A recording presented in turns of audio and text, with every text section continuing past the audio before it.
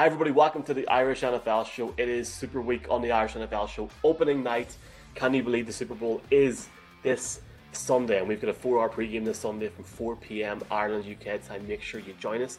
But it's opening night. Delighted to be joined with Colin, Brian and Mark.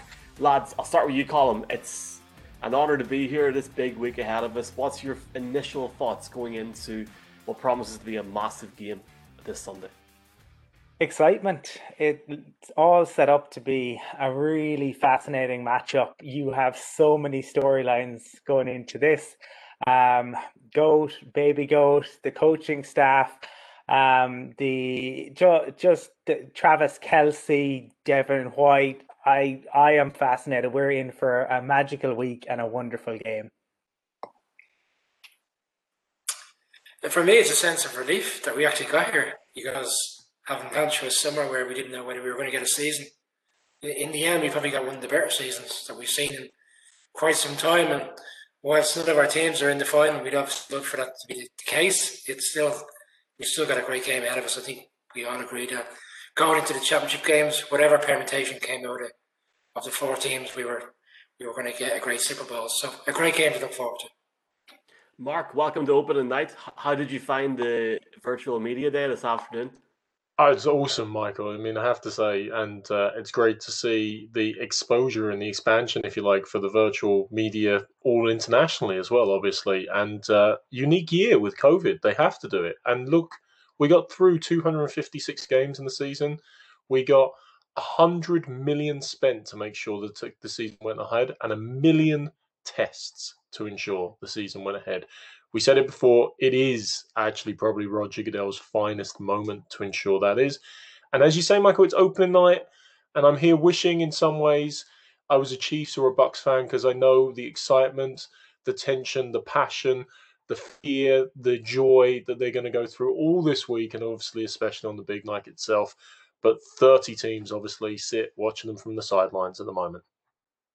And spare thought from Mark and the Patriots fans who have to watch Brady in the Super Bowl this Sunday night. But before we talk about some other news as well on opening night, folks, just a reminder, we have dedicated coverage each night this week. We've got, obviously, tonight, Sam Monson's joining us in a minute. We've got Mark Schlereth, 3-time Super Bowl champion, with Washington and Denver tomorrow night. We've got Otis Anderson on Wednesday.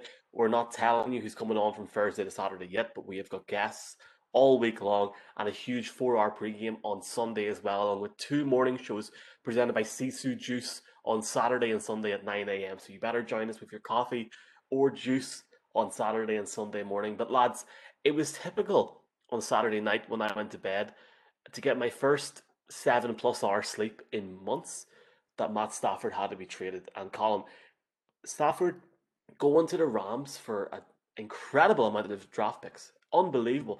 What's your thoughts on that move? I suppose when I initially saw it, it seems like a huge haul. But when you stop and really think about it, I can understand why the Rams have done what they have. They have a generational talent in Aaron Donald. They have Ramsey. They are in win now. They had clearly no trust in Goff. The stories that are coming out seem to be that they would have shopped Goff last season, and that really the Super Bowl and Bill Belichick ruined Goff, and there was no trust in him since then. So it is as much about moving on from Goff and getting somebody to take on that horrendous contract as it is about Stafford. Now, Stafford, I think, is a better quarterback than Goff. If you put him in place, he's clearly got leadership ability. How high his ceiling is, that's what remains to be seen. But this is about putting them in the best position to win now, to make the most of Aaron Donald's and talent and Jalen Ramsey. And I get why they did it. It is a roll of the dice, of course it is, but one worth making, I feel, for the Rams. Brian, what's your thoughts on this trade? Obviously, Stafford going to the Rams, huge move. Were you up at 5 a.m. when it broke?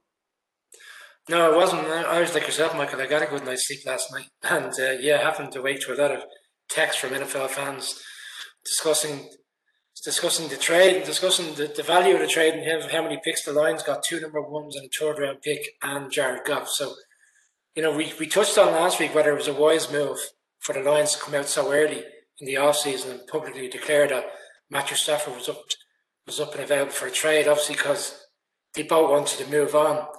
But in fairness to the new GM, Bradley Holmes, he's pulled off a masterstroke. Two number ones, a quarterback that will go in there, and I know he has his faults, and a lot of people say that Goff isn't a quality quarterback, but look, he was a number one pick in the draft a number of years ago, and the Lions, by and large, I would expect next year won't have massive expectations.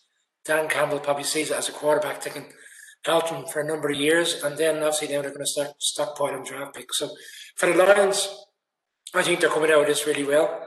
And for the Rams, it's very much a win now scenario. Collins alludes to it, the fact that their defense was so good all throughout the season. And obviously they didn't play as well as we expected in the game in Green Bay during the playoffs, but they're putting themselves in a position to be serious challenges. But whether they can move up to be a number one and number two seed next year with Stafford in a division that's competitive with Seattle is another thing. And Mark, a couple of elements here. It has been reported that Stafford said he would go to any team apart from the Patriots, and secondly, just going on what Brian said there. Obviously, the Lions have got a very good deal, but it really does raise the bar for guys like Deshaun Watson and stuff. I mean, this really is another, I guess, trendsetter in the league, isn't it, going forward?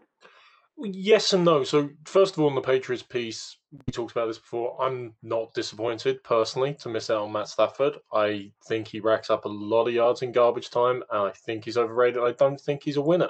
I think it's like when the Eagles traded for Sam Bradford before from the Rams, who had never been over 500 in the season. Frankly, I think he's overrated, and he's not going to put the Rams over the edge like the way they like to think. Although he will fit in really nicely with McVay's offensive scheme, and McVay can do interesting things with him more consistently, I would like to think. So I'm not devastated that he didn't want to go to New England, but frankly, after his experience with Matt Patricia, can you blame him? If he thinks New England's going to be similar to that, he would avoid it like the plague. The second thing we've got to keep in mind on this, the Rams are basically paying the Texans to take... the Rams are basically paying here, not the Texans, but I'm thinking of, to take Goff off their hands to the Lions here. It's very much like the Texans trade of Brock Osweiler before to the Browns, where they also sent a second-round pick. The contract is so horrific, they need this to clear the books. Now, both teams next year will have an awful amount of dead cap money. The Rams will be about $22 million on Goff. The Lions will also be carrying about $19 million, even though they've traded Stafford in this regard. But what strikes me here is this is like the Big Short financial and pick-wise madness of the Los Angeles Rams continuing to come to bear. They will not have a first-round pick in at least 7 years, and God only knows, by the end of next season, there will probably be another few on. They've given up picks to acquire people like Peters, like Fowler, like Cooks, like Watkins, and none of them are with the team anymore. They've had to give away Gurley because of the horrendous contract and structure they put on that. They've now had to give away Goff because not only did he not perform, but the contract structure seemed doomed from the outset. So I think there's a big question mark, really, over how Les Snead has continued to run that particular piece. But look, the guys have said it's buy now and win now. Jason Licht and the Tampa Bay Buccaneers have proved that sometimes works. Jerry Reese and Mike Tenenbaum, both in New York, have proved sometimes, and most of the time, that doesn't work. So I know where my bet is. Time will tell, and I guess it's good to have an expert voice, albeit another Irish voice in tonight. We've got Sam Monson from Pro Football Focus, who is breaking down this move for us as well, and it's great to be joined with Sam Monson tonight. Super Week opening night, delighted to be joined by Sam Monson from Pro Football Focus. Great to have another Irish guy on the show, Sam. Sam, just your thoughts on that incredible trade late on Saturday night. What 2 a.m. our time, boys? But had to happen, Sam, during the night our time, of course. Yeah, it always does. I've experienced that plenty of times, obviously, before I moved over here. The news always breaks the worst possible time.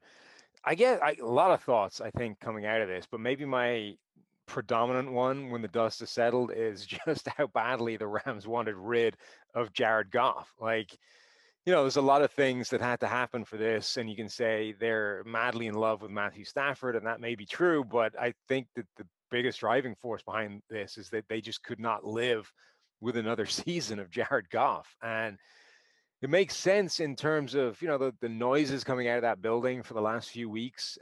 Even when they were still in the playoffs, they were talking about John Wolf. I think John Wolford would have started that playoff game if he'd been cleared. And then, as soon as the playoffs were finished, they refused to commit in any way, shape, or form to Jared Goff going forward. And I think this really just shows how much they wanted rid of the guy.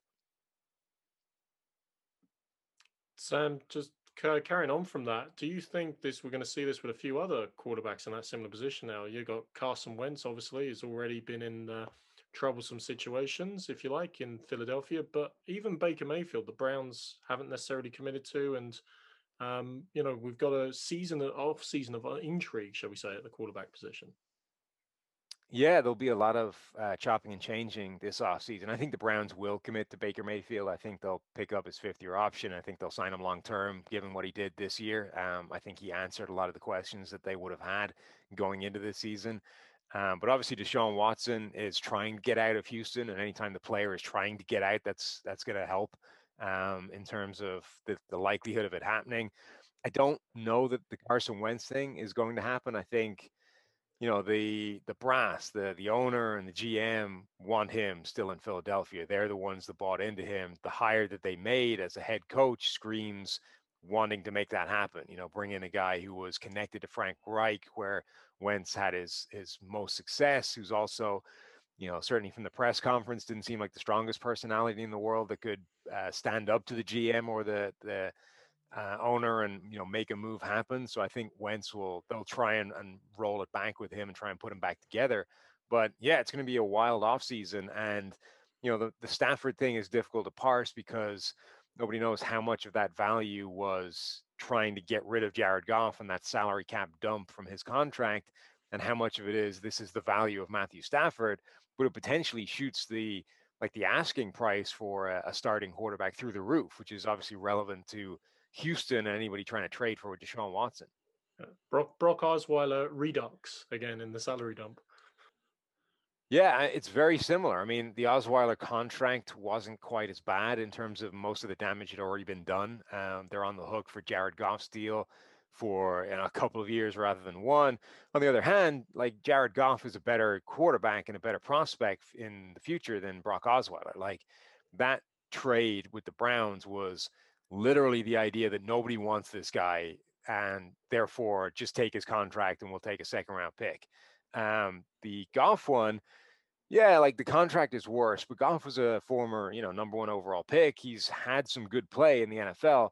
There is the chance that Jared Goff can be a viable starting quarterback in a way that wasn't a chance for Brock Osweiler. So it's definitely, a similar vein and something that, we didn't really see before prior to that Osweiler deal, but I think it's a better deal for Detroit, even if the contract is more painful.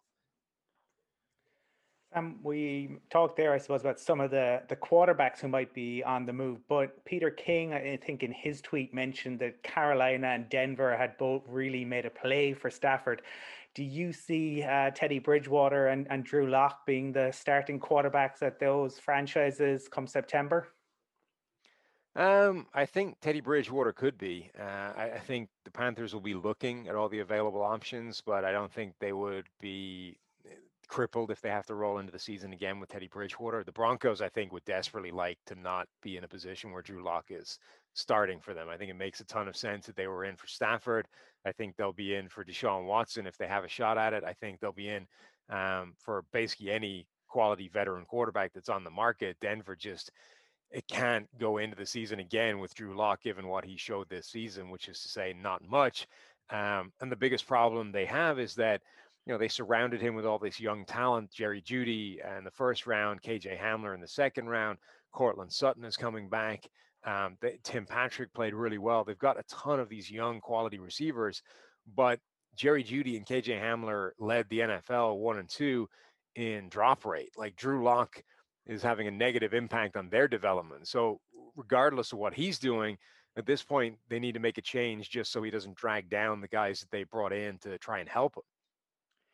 And finally, Sam, just I suppose coming to the Deshaun Watson situation, obviously with the value of the deal in which the Lions have got, does that kind of, I suppose, now put the Texans in a situation where they could be looking at potentially 4-1s, 3-1s? Like, surely if I know every deal is different, but if the Lions are getting back 2-1s, surely the value for the Texans now just goes up even more. The dynamic is really interesting. I think it depends how much hardball the Texans are willing to play on this. Like, how much are they willing to say, we're not trading you, and we're certainly not even picking up the phone for an offer that we don't think is, phenomenal. Because Deshaun Watson effectively holds all the leverage, and he has the no trade clause in his contract, which means it's different from another trade where you can basically just punt the guy somewhere and he doesn't have a say in it. He has to actually okay the destination team to the point of waiving a no trade deal in his contract. You can't make that happen unless he signs off. And in theory, that means that he can kind of control the price because, let's say he wants to go to the Jets. And if the Jets don't want to offer 3-4 first round picks, and he can just say, look, I'm only going to the Jets. So whatever they've got on the table, negotiate it up by all means, but that's the team that I want to go to. You don't have the option of bidding against Jacksonville or whoever else might be willing to throw more. So Watson can kind of artificially depress the asking price in a way that's very, very strange. I still think since day one of the Deshaun Watson stuff coming out, like Miami makes the most sense for everybody. They have the most ammunition. They've got a young quarterback in Tua that would be a useful part of a trade. I know that they don't want to roll into next year necessarily with him as the starter if they can upgrade to Deshaun Watson, but neither would you have completely given up on him after the half season we've seen from him. And for Houston in particular, like if you're losing Deshaun Watson, getting a player like Tua back is not a bad thing as part of a trade package. They've also got, the cap space to make it happen. Miami's a good place. It's a good destination for Watson. They are literally a playoff caliber team right now. They're in a championship window, I think, if they acquire Watson. So that move just makes too much sense to me. I think they have to be like a strong number one in the driver's seat for any Watson trade, and everybody else is trailing in the wake somewhere. But sorry, just one quick point. Watson could potentially help the Texans by declaring 5 or 6 teams that he would be willing to play for, allowing them to negotiate against every single one of them to get the best deal. Sure, and I think that would be like the best possible scenario for the Texans is if they say to him, look, give us the list of teams you're prepared to play for, and we'll go out and try and create a bidding war from those teams. But if he is sort of working this independently and says, look, I want to go here, that's where their kind of negotiating position just disappears. So, Sam, I feel that Nick Caserio has the option to channel Kevin Costner in the movie Draft Day and turn around to Miami and say, I want my goddamn picks back, given what they gave before. But one last nuance on this that I think is fascinating from an external viewpoint. Jalen Ramsey, Brandon Cooks, Todd Gurley, and now Jared Goff. There have been a lot of big deals given by the Rams for players that now aren't with them. They're not going to take a first-round pick between 2017 and about 2024. With Jared Goff being their last first-round pick. McVay's the golden boy, but does at some stage the pressure start to mount on Les Snead there as general manager? It does if they don't win. I mean, this is a very, very strange approach to team building. And with their success recently, you can't yet definitively say it's the wrong one. I mean, it doesn't look like the right one because it's so unconventional. And yeah, for like an entire decade, their first round picks are going to be Greg Robinson and Aaron Donald, then Todd Gurley, Jared Goff, and then no more first round picks for a decade. And that I think is completely unprecedented. Like I can't think of a team that hasn't picked in the first round for so long, assuming they don't trade back in. But on the other hand, they did acquire Jalen Ramsey with those first round picks. They will have acquired Matthew Stafford, who potentially is a significant upgrade for them. Like it's not like they spent them on nothing. But it's a very weird way of doing it. You don't normally see teams do that. So I think ultimately he's going to be judged on how successful they are. Like if Stafford paired with Sean McVay as the first sort of offensive-minded, genius head coach he's ever had. If Stafford suddenly looks like the mythical ceiling Stafford that everybody's been chasing for a decade, and the Rams, are immediate Super Bowl contenders again and have a chance to win one, it's hard to say that's the wrong thing to have done.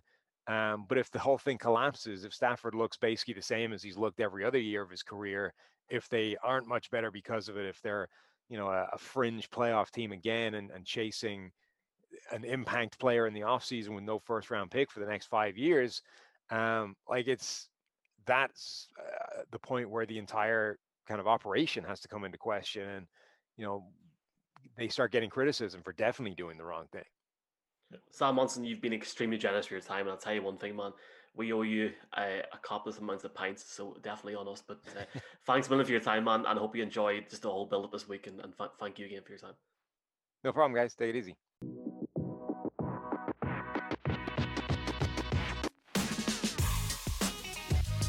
Hi, folks. Welcome to Super Moment Stories of the Big Game, brought to you by Carry Out Off License, your place for big nights in. If you're looking to stock up ahead of Sunday's big night, Carry Out has some great offers at the moment, including Blossom Hill wine, which is now €7.99 each. An 18-pack of Miller, 330ml, which is €19.99. An 8-pack of Budweiser, 500ml, which is now €13.99. White Claw, 330ml 4-pack range is €9.99. And you can check out Carry Out Off License on Facebook for more. All right, so on today's Super Moment Stories of the Big Games, I'm going to be joined with the lads here, Colin, Mark, Brian, and Mick. Welcome in, Mick, as well, man. We're going to look today at the 50th edition of the Super Bowl 50, where the Broncos defeated the Panthers to win on the 50th edition of the Big Game. Colin, me and you are biased, obviously, as Broncos fans, but for you, starting off, what stood out for you in this game? Defense wins championship, simple as that. Von Miller took over the game, and it was just a complete defensive performance. Cam was absolutely shell-shocked. The early strip sack to get the touchdown just set the tone, and what had been a really explosive Panthers offense throughout the season and the postseason never ever got going. It was a truly incredible performance by Miller. He just seemed to be everywhere, and that stands out. DeMarcus Ware was absolutely brilliant, and obviously what as Broncos fans we remember is when into the second half, when Cam had the opportunity to go and jump on the ball, he just simply didn't do it, and he left it on the field, and that I think is a moment that will probably haunt him, I think, throughout the rest of his career. But as a Broncos fan, redemption following 2 years prior. I think there's a story told as well about it by TJ Ward, who says that before the game, a number of Broncos players were talking to the Panthers on the field, and suddenly a figure emerged from the locker room and wandered onto the field and seemed to have a demeanor that wasn't all that friendly, and that was one Aqib Talib. And Talib came over and basically collared the Broncos players, told them they could do their talking after the game, and they could make friends afterwards, that these were two sworn enemies for the next 4 quarters.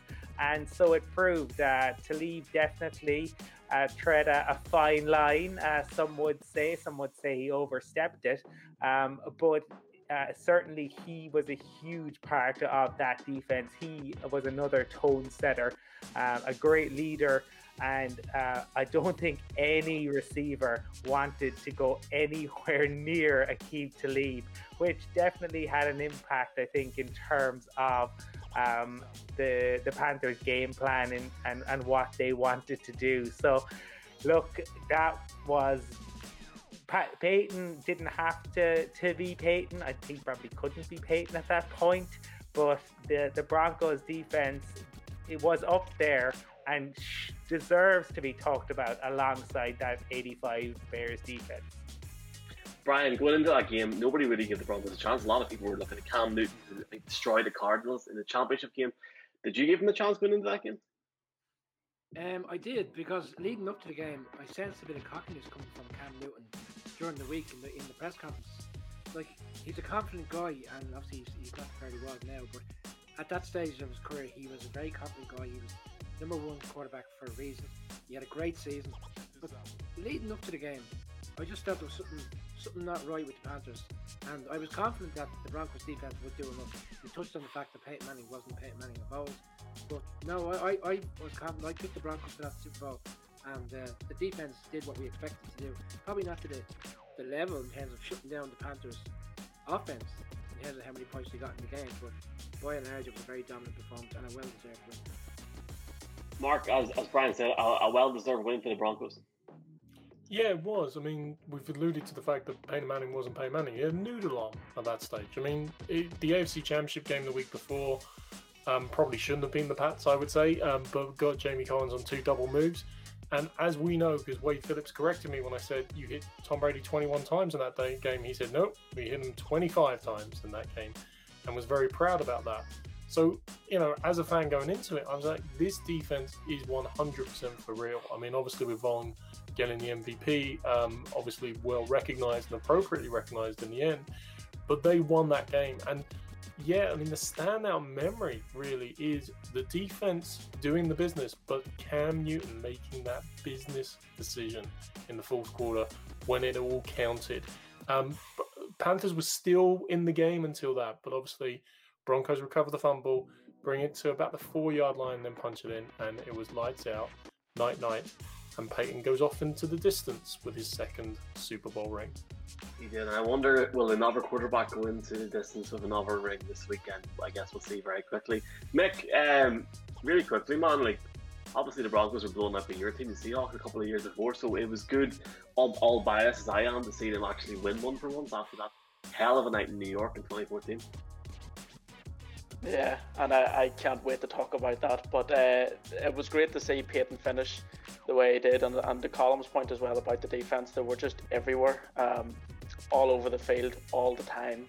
Didn't give the Panthers offense a chance to get going, and that Panthers offense was great. I think it was 49 they put up on the Cardinals in the championship game, and to see them stumble and fall like they did in the big game was just, well, it was a credit to Denver, and it was shocking, from Cam Newton, as we were mentioning there, how big of a personality he was to come crashing down like that, and to have that moment linger over him for the rest of his career is just going to be heartbreaking for him. Time will tell what will happen to Cam in New England and stuff. But guys, for now, that's the end of our segment for Super Moments with Super Bowl 50. But thanks again to Carry It Off License, your place for big nights, and you can check out the Irish NFL show and Pundit Arena all week this week, building up to Super Sunday, for your chance to win a Carry Out voucher. Plenty of offers on, as you can see at the bottom of the screen. Check it out, and we'll chat to you soon.